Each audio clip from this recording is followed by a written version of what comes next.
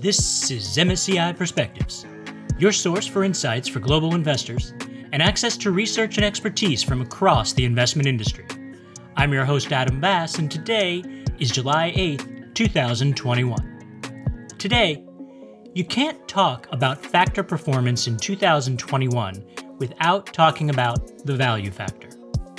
More specifically, it's the story of its resurgence as parts of the world economy wake up from the medically induced coma that governments place them in response to the pandemic. But as we approach the end of the second quarter, we sat down with a researcher. So I'm Hitendra Varsani. I'm part of MSCI's global research team based in London with a specialization in factor investing and derivatives research. A representative from a large institutional investor. My name is Patrick Moraniec. I'm the head of the International Equity Division for the State of Michigan Retirement System. And one from the world's largest asset management firm. My name is Bob Hum. I head up U.S. factor ETFs here at BlackRock. Our aim was to pull apart the value story a bit and place it in the context of the larger factor investment story, how it plays out for different folks at different places in the investment ecosystem. What's interesting is that, factor ETFs is one of the fastest growing areas of the ETF market, right? It was about $25 billion a decade ago. It's eclipsed about $600 billion today. But what I find interesting is that most clients actually don't realize that they are factor investors, right? They don't understand what factor investing is. And I think sometimes people overcomplicate it. But the way that I think about it, it's rules-based, transparent, active. Right? All we're doing is taking strategies that active managers have been using their entire careers, like value, quality, momentum, and we're putting those strategies in the ETF vehicle for lower cost and more tax efficiency. That's it. I might be, maybe I'll be dating myself a little bit now with this analogy, but so if you think about the way that we used to consume music, right, there was really kind of two options. So we would either, one, kind of buy a CD and then get every song that artist played. So if I wanted to listen to I don't know, Biz Markie back then and wanted to hit only that one song, I would get all of his other kind of duds that came along with it. Or you could go to, if you remember these infomercials, the Jock Jam CDs, right? You'd have someone that would actually just pick and choose the songs across a bunch of different artists. You didn't get to choose that, but you outsourced that decision making to the Jock Jams brand. Okay, Biz Markie, Jock Jams, I'm with you so far. How does this relate back to investing? So 20, 30 years ago, there were really two options for you, right? You can either buy the index and buy everything, or you can outsource it for a fee to an active manager. I think what's different about today and what technology has been allowed us to do for factor investing is really pick and choose exactly what factors you want in your portfolio, right? So if I want value or quality or momentum, I can individually buy those factors. The same thing with Spotify, right? So Spotify allows me to pick and choose the songs that I want to listen to, as opposed to either listening to an entire CD or outsourcing it to that Jock Jam CD that you can buy off the shelf. And so, again, I think what Spotify and what factor ETFs have done is given investors or music listeners choice and the ability to customize your playlist or customize your portfolio. And so what's interesting there, or one of the things that's interesting with what you're talking about, is the use of the term active management, especially because when we're talking about factors and we're talking about ETFs, it's not usually thought of in that light. Yeah, absolutely. So the way that we think about it is that anytime you're moving away from market cap, you are making an active decision, right? So if you were buying high quality companies, that is an active decision within your portfolio.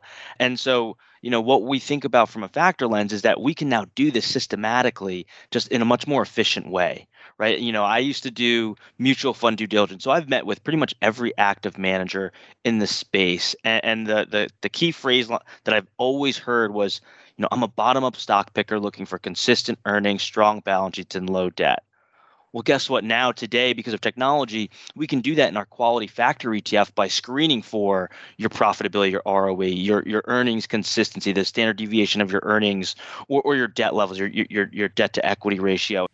Bob and I continue down this path, talking about the different ways that financial advisors work with their clients to put single-factor strategies, in this case, single-factor ETFs, putting them to work as a way to express a view or fill a role within a diversified portfolio.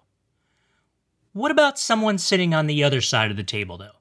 How does, say, someone managing the international equities portion of pension assets for employees in the state of Michigan here in the U.S. put factors to work?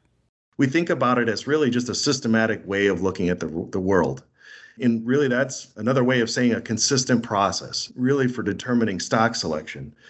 And that stock selection influences the drivers of your returns, right? And so a factor, by definition, has to effectively have a logical story, a why. So it helps bring a level of communication and transparency, we think, to what we're doing ultimately, which is to consistently beat that benchmark. We're more focused on that long-term small wins concept.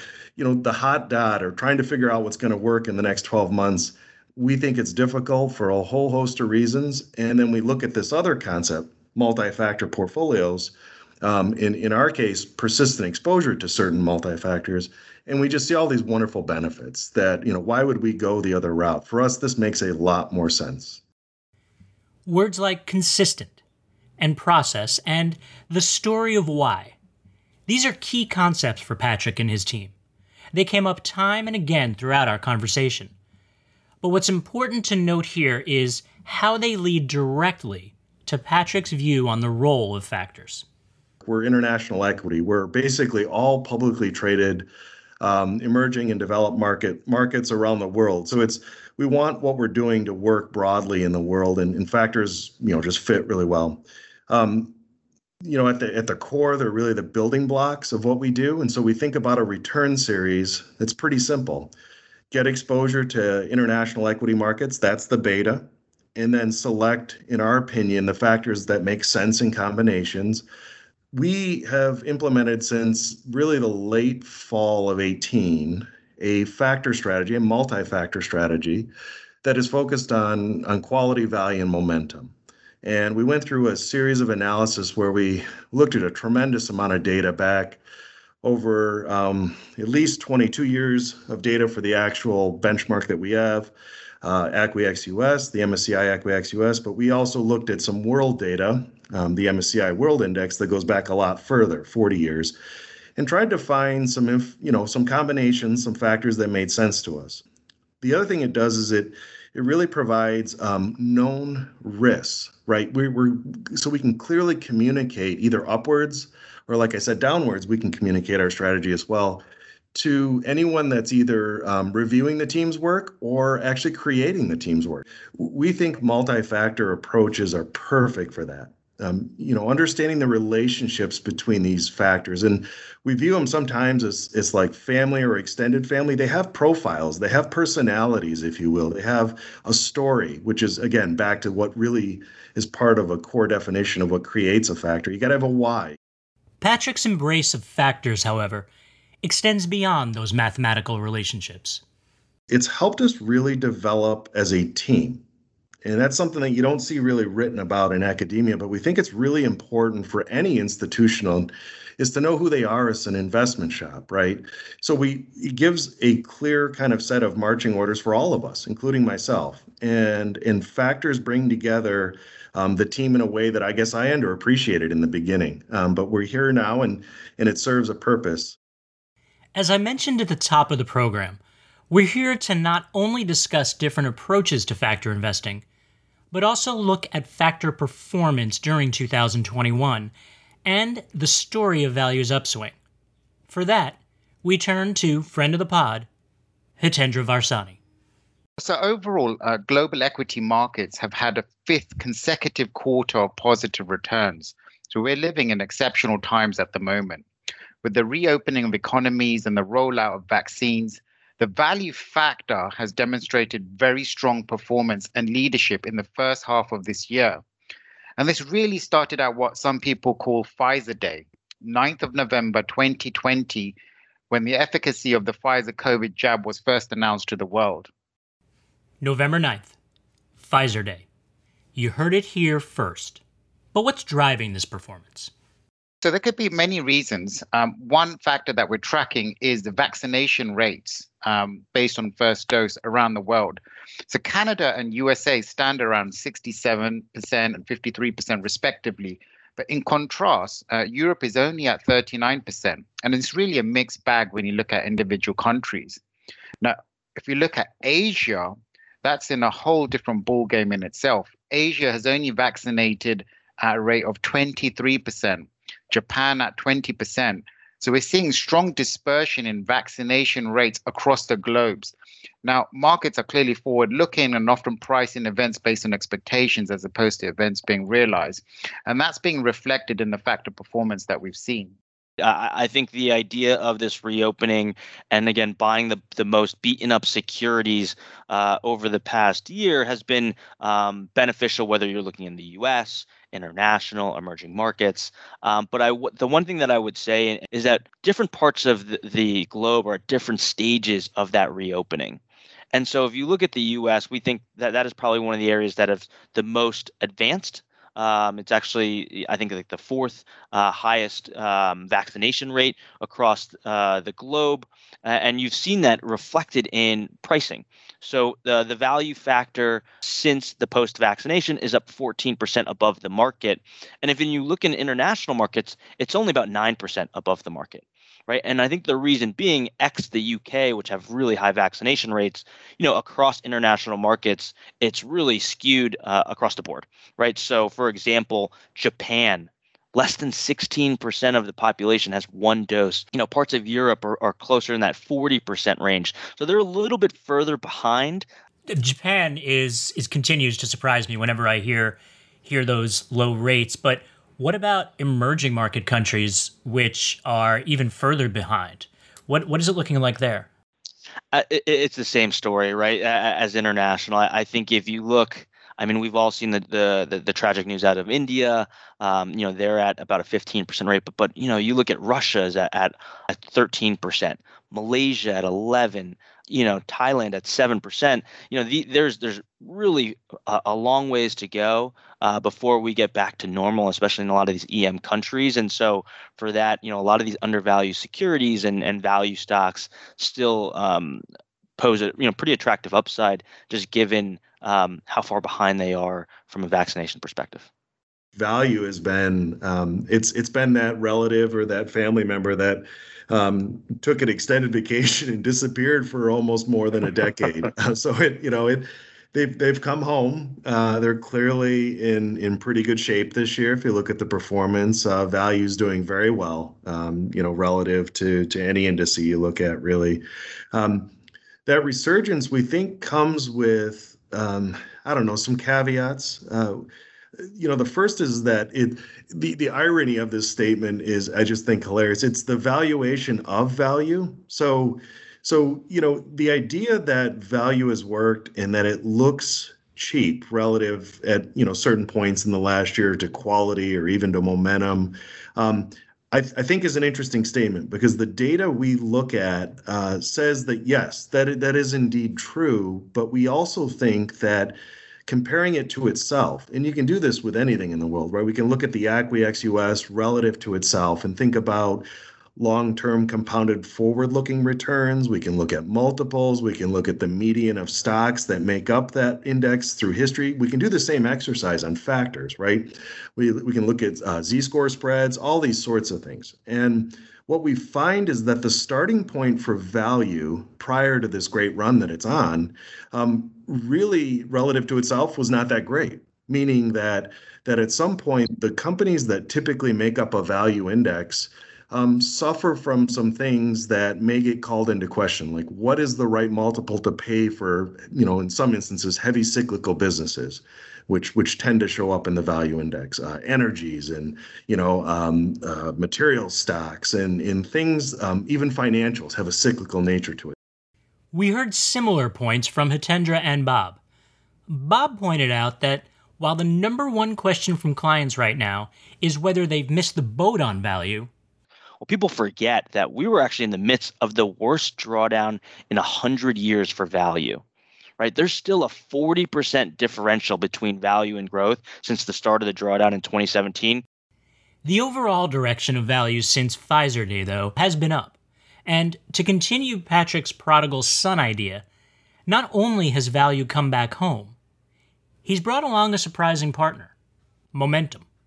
So, in simple terms, value indicates a low price relative to fundamentals, momentum based on recent outperformance, typically coinciding with higher prices. And these two strategies are negatively correlated most of the time, but both have delivered outperformance over extended periods. And the combination of these two adds to diversification. Now, what have we seen recently? The strong performance in value that we've seen over the last 6 months or so has meant that our MSCI momentum indexes now has exposure to value more than it has in the past. In fact, when we're looking at our momentum indexes and they're rebalancing in the May quarter, we've seen turnover in the range of high 50 to almost 70%. And that's in comparison to a typical average of around 40%. So investors may think, why is my momentum and value factor more correlated than it has in the past? And that's simply due to the fact that momentum has latched on to value exposure through its strong performance. Now, these two factors remain complementary, but also there are other factors that can add to diversification as well. We've mentioned quality, low volatility. These are factors that have added long-term diversification to factor portfolios. The momentum factor looks more value today than it ever has looked in the last, let's just say, decade. And so there's an element of, I think that disconnect will be a brief period of time where we would suffer if the value thesis plays out, like it is truly going to be a shorter run in value. And then it will kind of kick back on. Momentum will probably shift back to like stuff that's working. That's by definition really what it is. And we think that pairs very nicely with quality, and the entire ship kind of continues on through the waters. So we would acknowledge that the risk for us, at least, but even other practitioners that are looking at these factors, there could be a period of time where if you like value, quality, momentum, where you experience kind of some lower returns, lower premia, if not negative in some instances, but that the long-term relationships begin to resume. And so if we're thinking about the next decade, and we're talking about maybe in the next 2 or 3 years, this kind of plays out, then really we've got 8 years of normality. This isn't the first time we've seen momentum hook up with value. Value has historically outperformed during economic upswings, and momentum is what Bob called a chameleon factor. By that, he meant it reflects whatever's in favor. So as you can imagine, during the early 2000s or after the tech bubble, growth-oriented securities were quite out of favor. And so the momentum indexes would have been buying value-oriented securities. And so that was another time where we saw pretty high correlation between the factors. Now, we're not there yet with what momentum ETF looks like relative to value, but you're starting to see kind of some of the value securities enter that portfolio. So this time is slightly different from then, but there's no reason why if value continued to be in favor, that momentum wouldn't continue to buy those securities. So there's nothing structurally in place for momentum not to do that. Again, it is a rewarded factor onto itself, and you want it to buy value securities if they are in favor. So not there yet to what it looked like post tech bubble, but we're starting to see some value securities enter that strategy. Let's put a pin in the value momentum story for just a minute.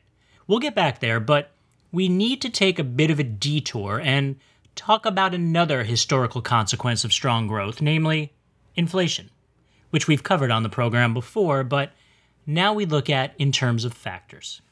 So we live in a global economy, and in the current environment, these inflation risks are truly global. And there's two factors at play here. One is expectations of pent-up demand. And then secondly, supply chain bottlenecks due to various lockdowns across geographic regions. Now, we have seen inflation in the US jump to the highest rate in 2008. as the world's largest economy has rebounded from the coronavirus. Within Europe, we have gone above the European Central Bank's target, and it's the highest level in almost 3 years. If you look at emerging markets, and China in particular, that's an importer of inflation. It's exposed to commodity prices rising, but it's also an exporter of goods and production to the rest of the world. And so this integrated economy and inflation risks is very much on everyone's mind. Inflation, for sure, is very top of mind. The other one would be that relationship that we were describing, value and momentum, the unusual nature about that relationship, at least in today's terms. Specifically in international, we'll look at our core strategy back through time to make sure that we're comfortable addressing maybe both of those relationships or those potential issues. And so we looked at the inflation data. I mean, we have enough kind of returns-based analysis, and we kind of have a philosophy around how we structure the quality, value, and momentum concept. We're able to go back through time and just say, look, we've had some pretty good inflationary periods, at least over the last 40 years. What has been the story, and how would your positioning and strategy kind of play out? So, for us, we feel comfortable that that won't be what really gets the core strategy or kind of broadsides it. We think, especially in general, public equities at the beginning of an inflation cycle, if indeed this is inflation. So again, we're going to make an assumption there, even if it is. That they actually benefit for a while, that multiples tend to not have their severe correction, contraction, if you will, until we get to much higher levels from where we're at today. And we're not even at a threshold, we think. Let's get a bit more specific about those 40 years of data and how inflation has affected factor investing. So we've taken a look at how factors have performed in various inflation and also real yield environments, using our deep history as a guidebook. The reason why we look at real yield as well is inflation is often accompanied with rising interest rates as well. And it's the spread between inflation and rates that can matter for investors. Now, using data that extends back over 40 years covering multiple market cycles, we see three scenarios. So one where there's an inverse relationship between factors and inflation. One where there's a positive relationship. And the third is factors that have worked irrespective of that environment. So when we're looking at factors such as value, we found a positive relationship with inflation, whereas in contrast, growth has had a negative relationship with inflation. But what we found most striking in our research is that quality and momentum outperformed delivered active returns irrespective of whether inflation or real yields were high or low. Okay, I'm starting to see how this all comes together with a growing economy, high-performing stock markets, some inflation warning lights, eyes on central banks in terms of interest rates, value on the upswing, and marching in step with momentum. It's coming into focus. So from here, for what maybe we'll call Act 3 of the program, we're going to look more specifically at whether history affords any lessons. And as I promised, we're going to fold in that inflation question with the positive correlation of value and momentum as we do so. We heard Bob explain that the post-tech bubble period comes close to what we're experiencing right now, but it doesn't hit all the marks. Nope, for that, we need to go back quite a bit further in time. About 60 years to the 1960s.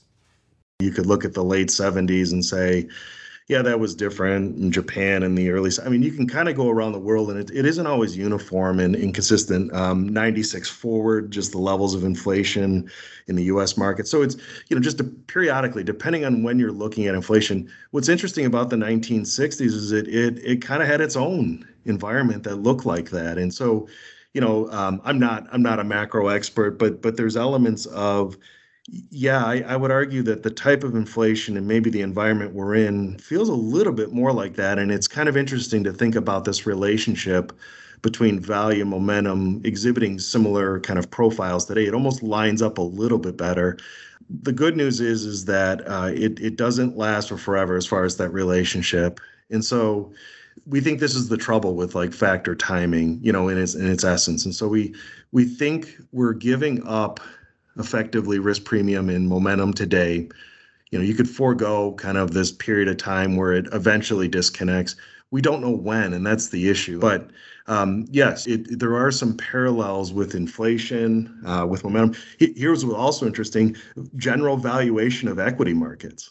That's very, very similar, where there's periods of time in the 1960s. I won't say they're necessarily as extreme as we're experiencing, but this idea of like, was it a great go forward return on, the S&P 500? And the answer is no, not at that point. I mean, some value investors would say, no, there were much better entry points coming, effectively. So, I think it's interesting. History is rhyming a bit here, for sure. While the parallels to the 1960s provide insights and information that can help as investors plan their way forward, Patrick rightly points out that factor timing is a fraught strategy. As we spoke about earlier, his three watchwords as a large institutional investor are consistency, consistency, and consistency.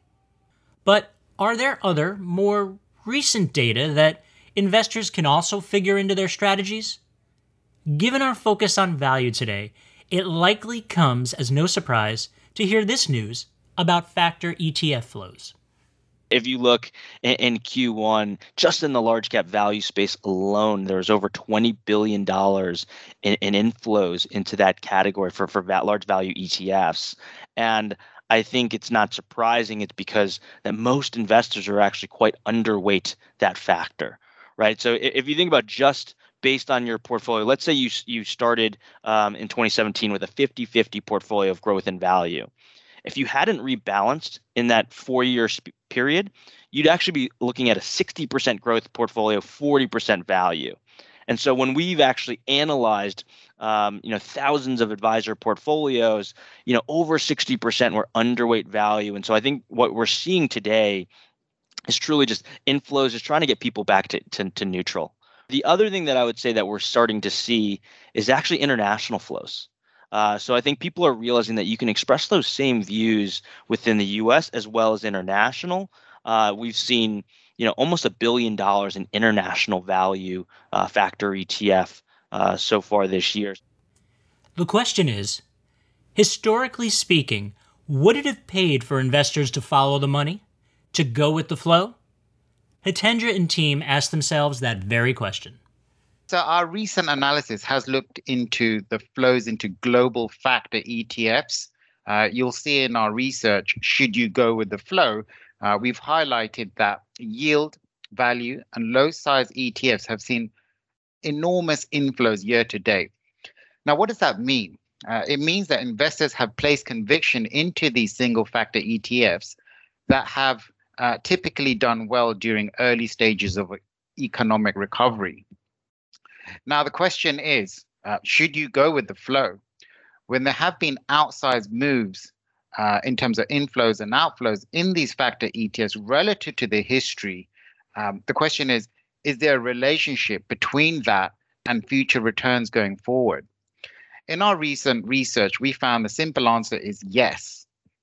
When single factor ETFs have gathered strong inflows above and beyond what they would typically accrue, say a 2 standard deviation event, that's resulted in an outperformance of about 80 basis points, whereas underperformance of 60 basis points on the flip side. Now, the caveat is our history is short. It's only around 6 years, but we thought it's something to continue to monitor as the market develops further.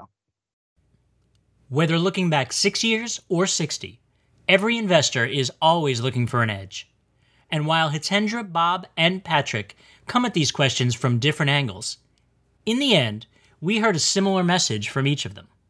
When thinking about factor investing, I want to think about how can I be the most diversified as possible, right? If all of the factors have been rewarded over the long term and all of them have low to negative correlation amongst each other, there's a huge benefit for pairing factors together. You got to have a why. You got to have a story here. And we think that story plays out in mathematical relationships. And those relationships allow you to build those blocks in a certain way that creates diversification, that creates consistency of returns. What are your expectations going in versus, going back to the idea of short-term performance, and maybe we're more focused on that long-term small wins concept. Whether it be 2008 crisis or even the recent COVID-19 crisis, one thing to recognize is market cycles can change quite rapidly. And in this early stage of recovery that we've seen, and also in 2008, value was one of the first factors to come out winning in that early stage. Now, as time passes, factor rotation typically happens, market goes into another state, and we see strong rotation. So rather than time the market, investors have typically weathered these changes by being diversified across factors and across different strategies. That's all for this week. Our thanks to Hitendra, Bob, and Patrick, and to all of you for listening. For a deeper look into factor performance, register for the July 15th Markets in Focus webinar at MSCI.com. Next up on Perspectives, the Index Industry Association's Rick Redding returns to the program to explore the findings of the new ESG Focus survey from the association. We'll also have some special guests to discuss how these insights are playing out on the ground. Until then, I'm your host Adam Bass, and this is MSCI Perspectives. Stay safe, everyone.